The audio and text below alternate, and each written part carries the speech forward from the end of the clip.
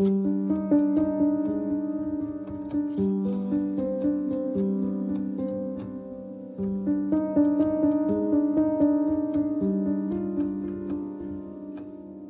early winter of 1822, Captain Samuel Barrett Eads became a hero.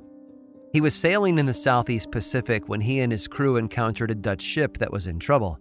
Eads managed to save every single one of the Dutch soldiers and then headed for the city of Batavia, known today as Jakarta, to drop them off and see if a reward could be collected. While he waited, he did some shopping. Now, Eads wasn't rich by any stretch of the imagination, but he owned a small portion of the ship he sailed, and of course, he was expecting a handsome reward for his heroic efforts. With this in mind, he kept an eye open for something unusual and conversation-worthy to take home. And that's when he saw it. It was a mummified mermaid. It was over 2 feet long, had the curved tail one might find on a fish, but the upper body of something much more human in shape. It was brown from the preservation process, wrinkled with age, and entirely addictive to look at, and Captain Eads knew instantly that he had to own it. In late January of 1822, he did something bold. He sold the ship he did not fully own and used the proceeds to buy the mermaid. Then he found transportation back to London and put the odd creature on display, because just about everyone who saw it believed that it was real. Of course, there were those who could see through the hoax. Captain Eads had been fooled by a clever craftsman who had sewn the torso of an orangutan onto the lower half of a large salmon.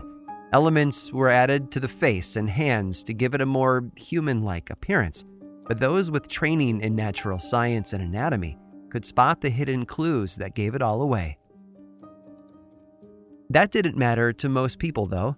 The idea that mermaids could be real had been around for centuries, so when something as powerful as a mummified specimen floated into their world, they were blind to its flaws and impossibility. They wanted to believe, deep down inside, that the hybrids of folklore actually existed. Today, we know a lot more about our world than we used to, but if we were to go back in time and live through a less learned age, we would be amazed at the stories that await us. Tales of creatures that sit at the very edge of our imagination, living things that defy logic, and monsters that inspire wonder. Our hearts want to believe, while our minds are ready to move on. Instead, what we tend to feel is a mixture of deep curiosity and primal fear. And if the tales from the past are any indication, there's a good reason why. I'm Aaron Mahnke, and this is Lore.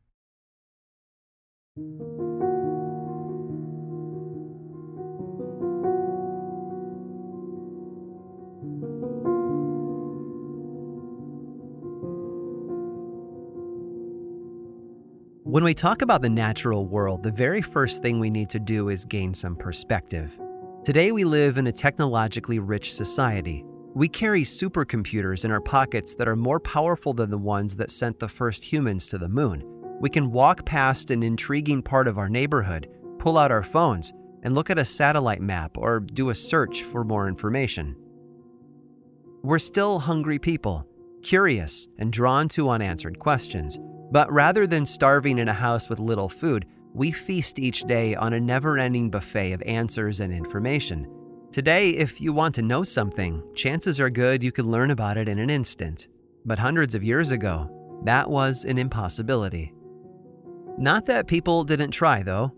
2,000 years ago, a Roman named Gaius Plinius Secundus attempted to gather everything knowable into one place, and he did an admirable job considering the world he lived in.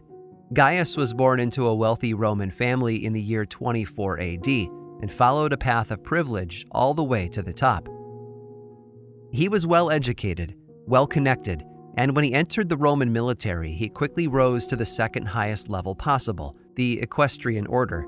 Once out of the military, he served as a lawyer before being assigned various governorships around the empire. And toward the end of his life, he had the privilege to serve as an advisor to 2 different emperors. Today we know him as Pliny the Elder, but in his day, Gaius was a success story. Looking back, his biggest legacy was his 37-volume collection of knowledge called Natural History. It was possibly the world's first encyclopedia, gathering everything known about a whole array of subjects, from farming and botany to geography and anthropology.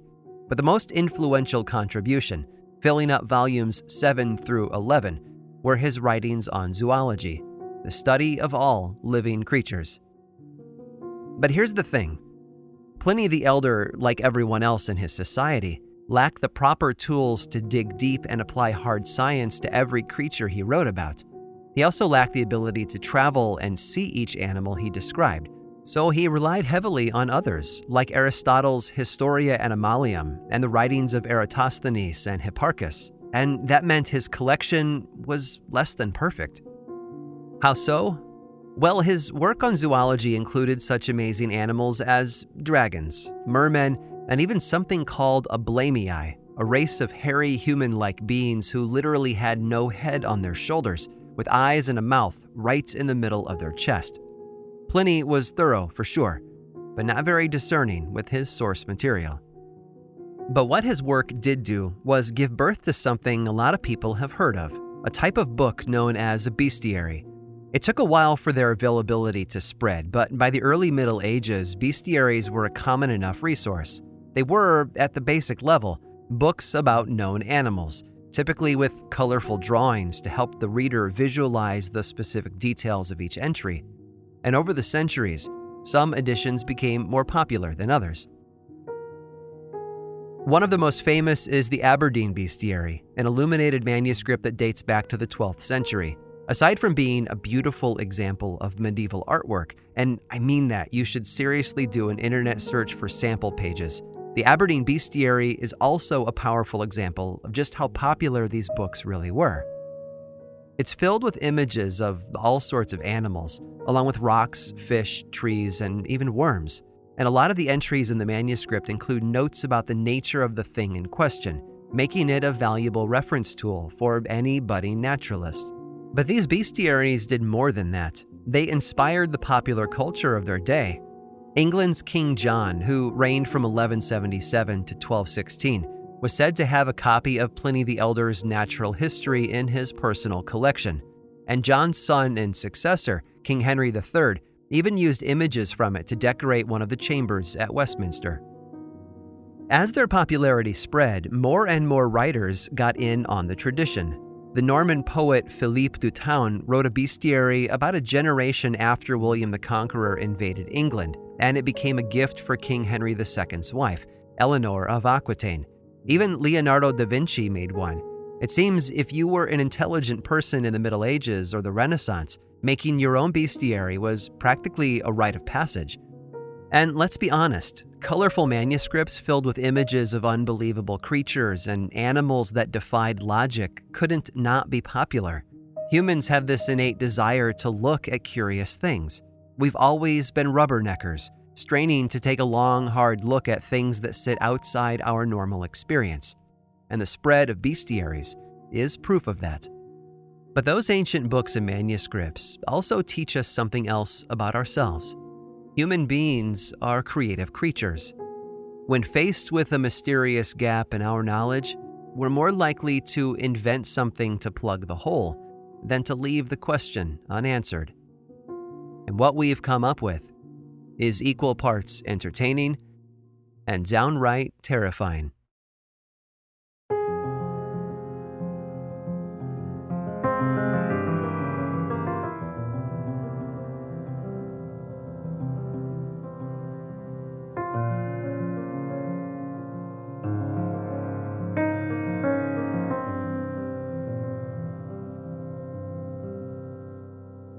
I mentioned earlier how the internet and the accessibility of powerful devices has given us an edge over our predecessors. And in a lot of ways, that's true. Yes, we have access to a huge majority of our collective knowledge, but not all of it. In fact, there are still things we don't know. For example, scientists today believe that there are roughly 8.7 million animal species on this planet, and yet 86% of the ones that would live on land still haven't been discovered or studied. And it's even worse inside our oceans, where over 90% of life is still a mystery to us. We know a lot, yes, but our world is massive and diverse, and that makes the learning process slow and tedious. Some animals are also a bit harder to track down. They're less abundant or more shy, and so it's made studying them more of a challenge. A good example is the platypus. For a very long time, scientists thought the descriptions of it were nothing more than a hoax. I mean, it was rumored in 1799 to be a hybrid of a duck and a water rat, part mammal and part bird, with venomous spurs that could kill a dog. And while we've learned more about them over the years, the platypus is still an elusive creature. A recent documentarian was able to get what he considered to be a gold mine of actual footage of the animal, amounting to about 30 seconds. And when only half a minute of film is something to celebrate, you know the animal is hard to study. Of course, while we're searching for new species, the ones we do know about are slowly dying off, which doesn't help. Some estimates place the number of species on the edge of extinction at around 20,000, and more get added to that list all the time. For the medieval writers of bestiaries, this would be their worst nightmare. All those creatures belong in their books, and yet they keep slipping away. But at the same time, not being able to see an animal never really stopped those ancient writers from including it in their catalog of life on Earth. In fact, there are a lot of entries that would cause most people to scratch their heads. Because while, yes, we've grown in our understanding of the world around us, these bestiaries serve as a time capsule of our gullibility. As far back as Pliny the Elder's collection on natural history, we can see those less believable creatures pop up. He once wrote that thousands of sea nymphs known as nereids had washed up on the shores of what is modern-day France, and that they looked just like the nymphs of the land, except that they were covered in fish scales. He also wrote about that fiery bird of legend known as the phoenix, which was known to burst into flames before re-emerging from its own ashes. And of course, I've already mentioned his fascination with mermen and blemmyi. It seems that Pliny the Elder had an obsession with gathering all known creatures, whether or not he had witnessed them with his own eyes. Other historians added their own contributions to those mystical lists as well, and if I ran through it for you now, it would sound like a recap of the Harry Potter series. Hippos and elephants shared the same space as hippogriffs and mandrakes. There were dragons and tritons, giants and sea monsters. Honestly, it sometimes seemed that if a young child could draw a picture of it, that was good enough to get it included. Of course, some creatures were more popular than others, and that popularity varied from culture to culture. In Europe, one of the most talked about creatures of all was also one of the smallest. But don't let its size fool you, because there was nothing safe about the basilisk. Our old friend Pliny the Elder wrote about it 2,000 years ago, describing it as a serpent with legs that was no larger than a foot in length. But what it lacked in size, it more than made up for with attitude and special features. A basilisk was said to stand tall on its back legs and had a crown-like plume on top of its head. And they were dangerous too. According to the stories, basilisks were so poisonous that even looking at them could get you killed. Other creatures avoided them like the plague, and wherever they chose to make their nests, the plant life would die and wither away. One description I read said that if a man on horseback stabbed a basilisk with a spear, the poison was so powerful that it could climb up the spear, kill the man, and then kill the horse as well. Of course, when something is that powerful and deadly, it eventually becomes the centerpiece of tales of valor. It's said that Alexander the Great once killed a basilisk, and like many of the other legends about him, he did it in a way that proved not just his might, but also his intelligence. It's said that he polished his shield until it was like a mirror, and then approached the creature holding it outward. When the basilisk saw its own reflection, it fell victim to its poisonous gaze and instantly dropped dead. We can find images of the basilisk in just about every bestiary in existence, most of which look like a cross between a snake and a rooster. There's a statue of one in Vienna commemorating an 11th century hunt, and there's even a church in Sweden with a carved relief showing St. Michael stabbing one with a spear. So popular was this creature that people sold powders that they claimed to be ground-up basilisk, something that most people purchased for use in alchemy, but more than a few used as an antidote to poison. Everywhere you look through the Middle Ages and earlier, The basilisk is waiting to rear its poisonous little head. You can see society's attraction to it in their folklore and superstition, a mixture of fear and fascination, of wonder and disgust. For centuries, it popped up in stories whispered all around Europe, like a well-loved character in a popular book series. But if one account is any indication, it might not be a work of fiction, after all.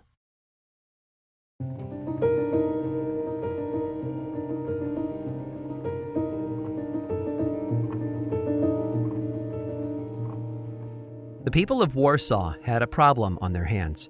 They were 2 decades into a new political structure, known as the Polish-Lithuanian Commonwealth, and while it gave a lot of freedom to the wealthy and elite, it left the lower class in a constant state of fear and oppression.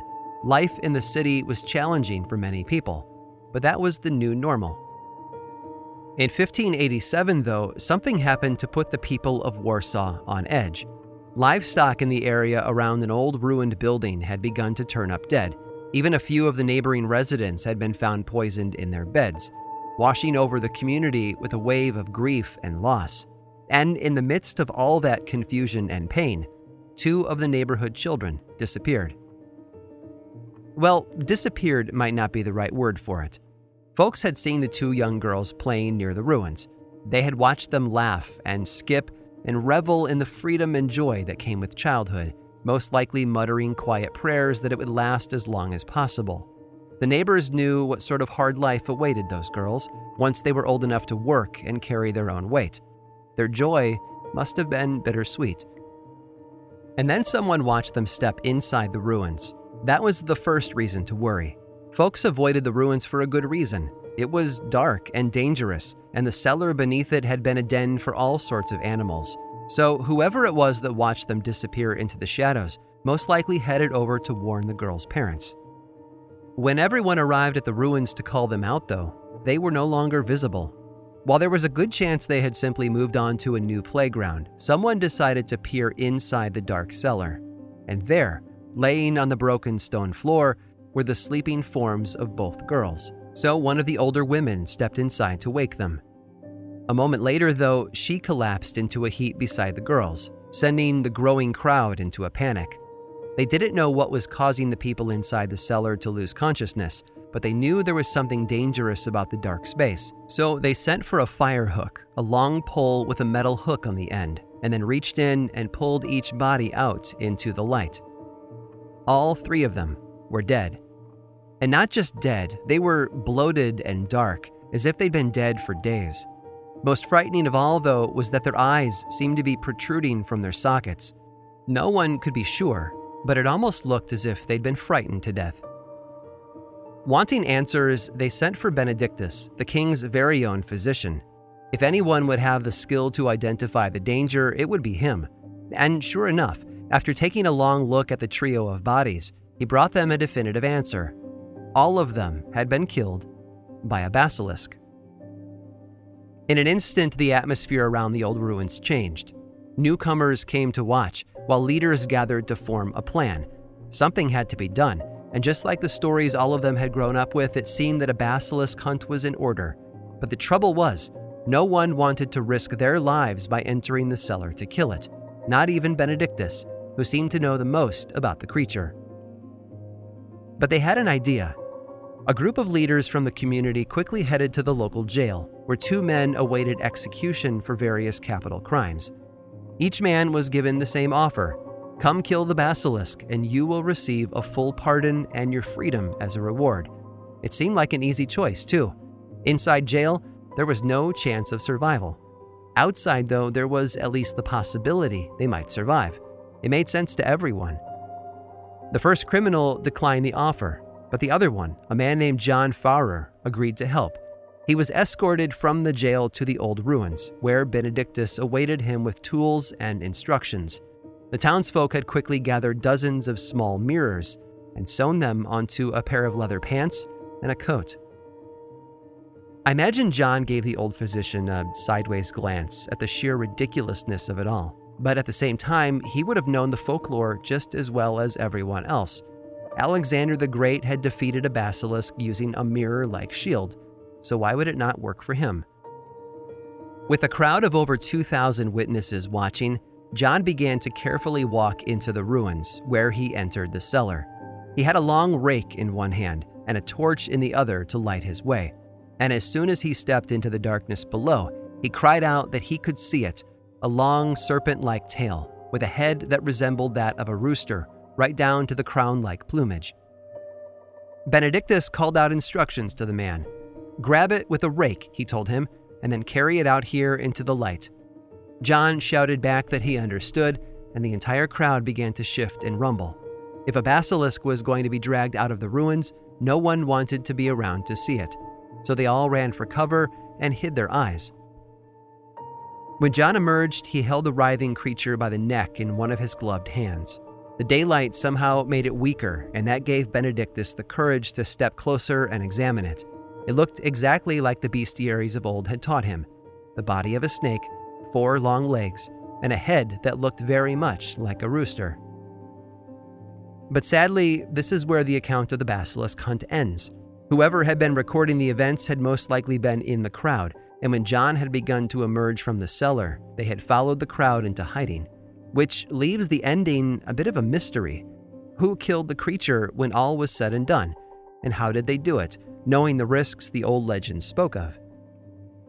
What we do know is this: the Warsaw basilisk hunt of 1587 was the last time the creature was reported anywhere in Europe. Maybe it had been the last of its kind, and its death marked its extinction. Or perhaps the few that survived had a knack for staying out of sight, like the platypus of Australia. Either way, all that was left from that moment on were legends and stories. Like so many creatures that have once walked the earth, the basilisk, if it was ever real to begin with, has slipped into the shadows of the past. And it's never been seen again.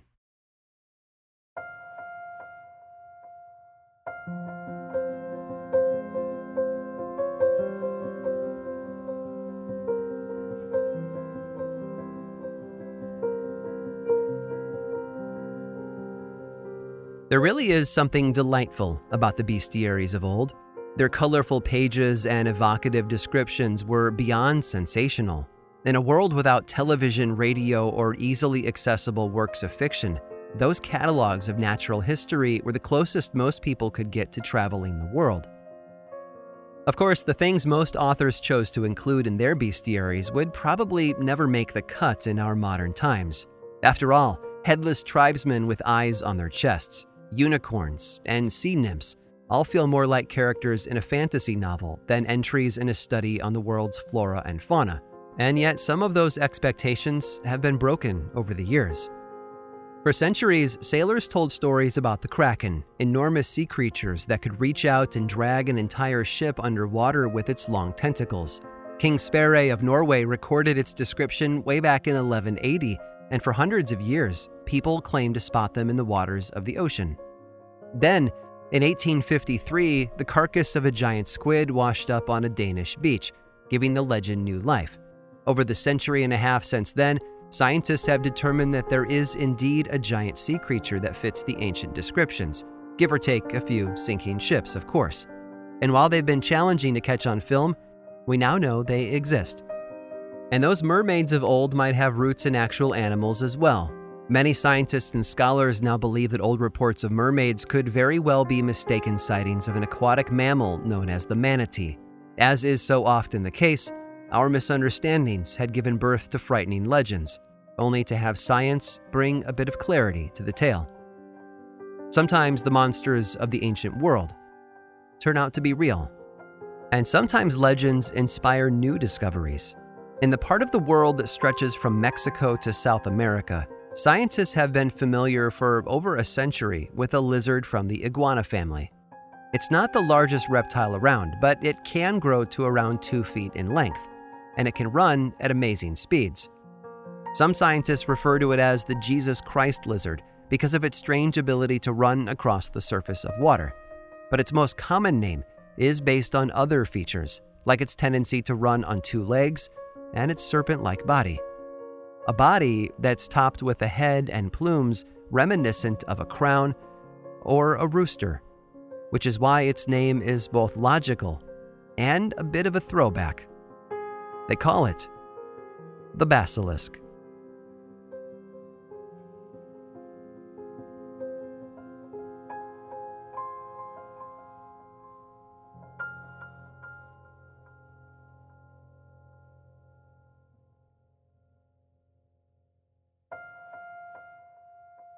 There's something enticing about the mysteries that fill the gaps in our knowledge of the world around us. Looking back at the bestiaries of the Middle Ages, it's clear humans have had a lot of fun filling those holes, and the creativity of the past has continued to inspire stories today. But there's one more creature I want to tell you about. Stick around after this brief sponsor break to learn all about it.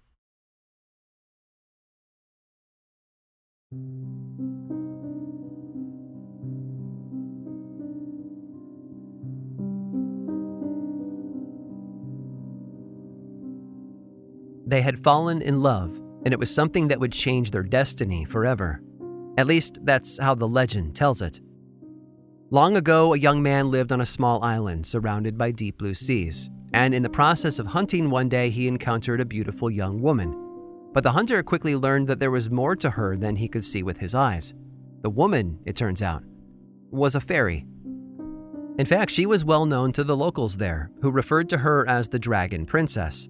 Despite their differences, him a normal human being and her a magical fairy, the two of them fell in love and were soon married.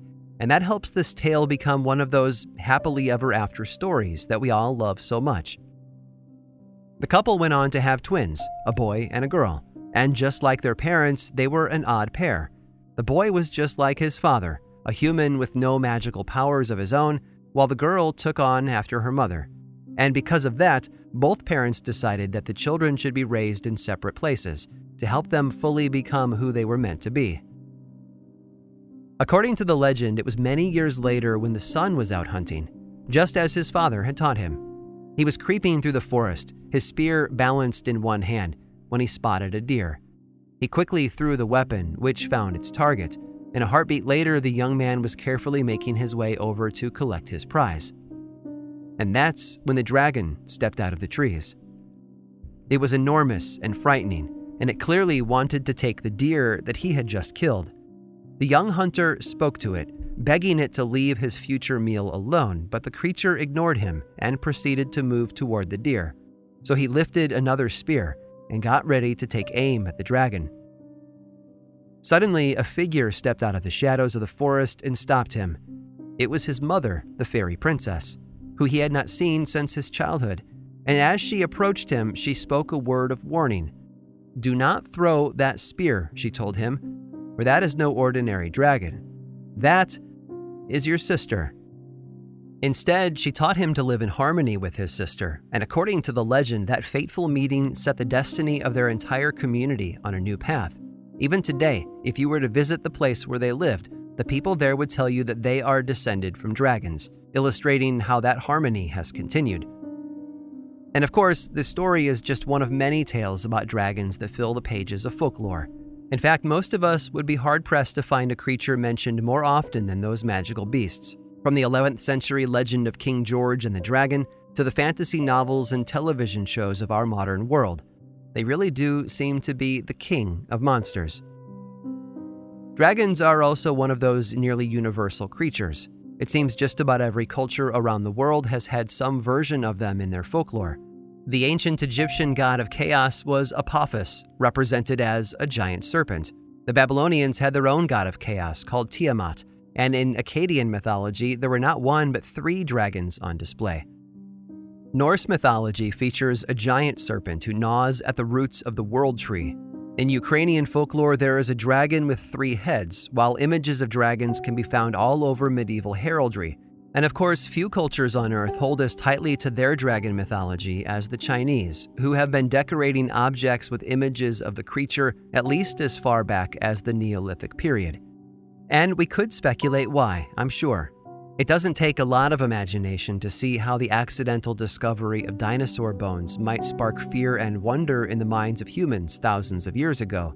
The places where stories of dragons are most common are also places where such fossils have been uncovered, so it does make sense. So when Europeans arrived on an island in the Flores Sea, just south of Indonesia, they probably didn't think twice about the local stories about dragons. In fact, those tales were probably a bit old hat, as they say. Dragons lived in caves, breathed fire, were vicious killers, and could fly when necessary. Nothing about all of that was new. What was new, though, were the things they saw there. On an island surrounded by deep blue sea, an island full of people who believed they were descended from dragons, mind you, they discovered a creature that brought all of their legends to life. It lived in the caves along the shore. It was an enormous killer, and it sometimes even followed its prey up into the trees. It ticked all the boxes. These were 300-pound serpent-like monsters that could bring down a half-ton water buffalo. When they licked the air with their bright red tongue, it looked as if they were spitting fire, and they even dug into the graves of the dead looking for treasure. Of course, that treasure was always food, not gold. And they're still there, crawling across the sandy beaches of the island, living in harmony more or less with the people who still call the place their home. They might not have wings or piles of golden treasure to curl up on, but they are the largest lizard on Earth, measuring in at over 10 feet in length. And they're deadly. Sometimes the tales of the past stay shrouded in mystery, and other times we manage to crack the riddle and shed new light on the shadows that once frightened us. This living, flesh and blood dragon seems to offer a fresh answer to an ancient question, however incomplete it might be. But at least we now know that there really is one place in the world where that old cartographer warning is actually true. Here, on Komodo Island at least, there be dragons.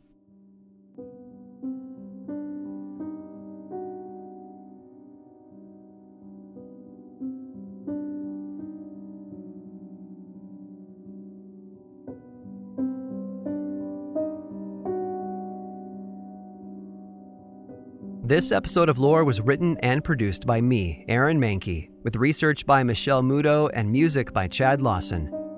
Lore is much more than just a podcast. There's a book series available in bookstores and online, and 2 seasons of the television show on Amazon Prime Video. Check them both out if you want more lore in your life. I also make 2 other podcasts, Aaron Mahnke's Cabinet of Curiosities and Unobscured, and I think you'd enjoy both.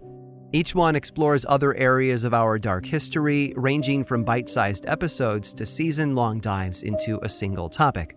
You can learn more about both of those shows and everything else going on over in one central place, theworldoflore.com/now. And you can also follow the show on Twitter, Facebook, and Instagram.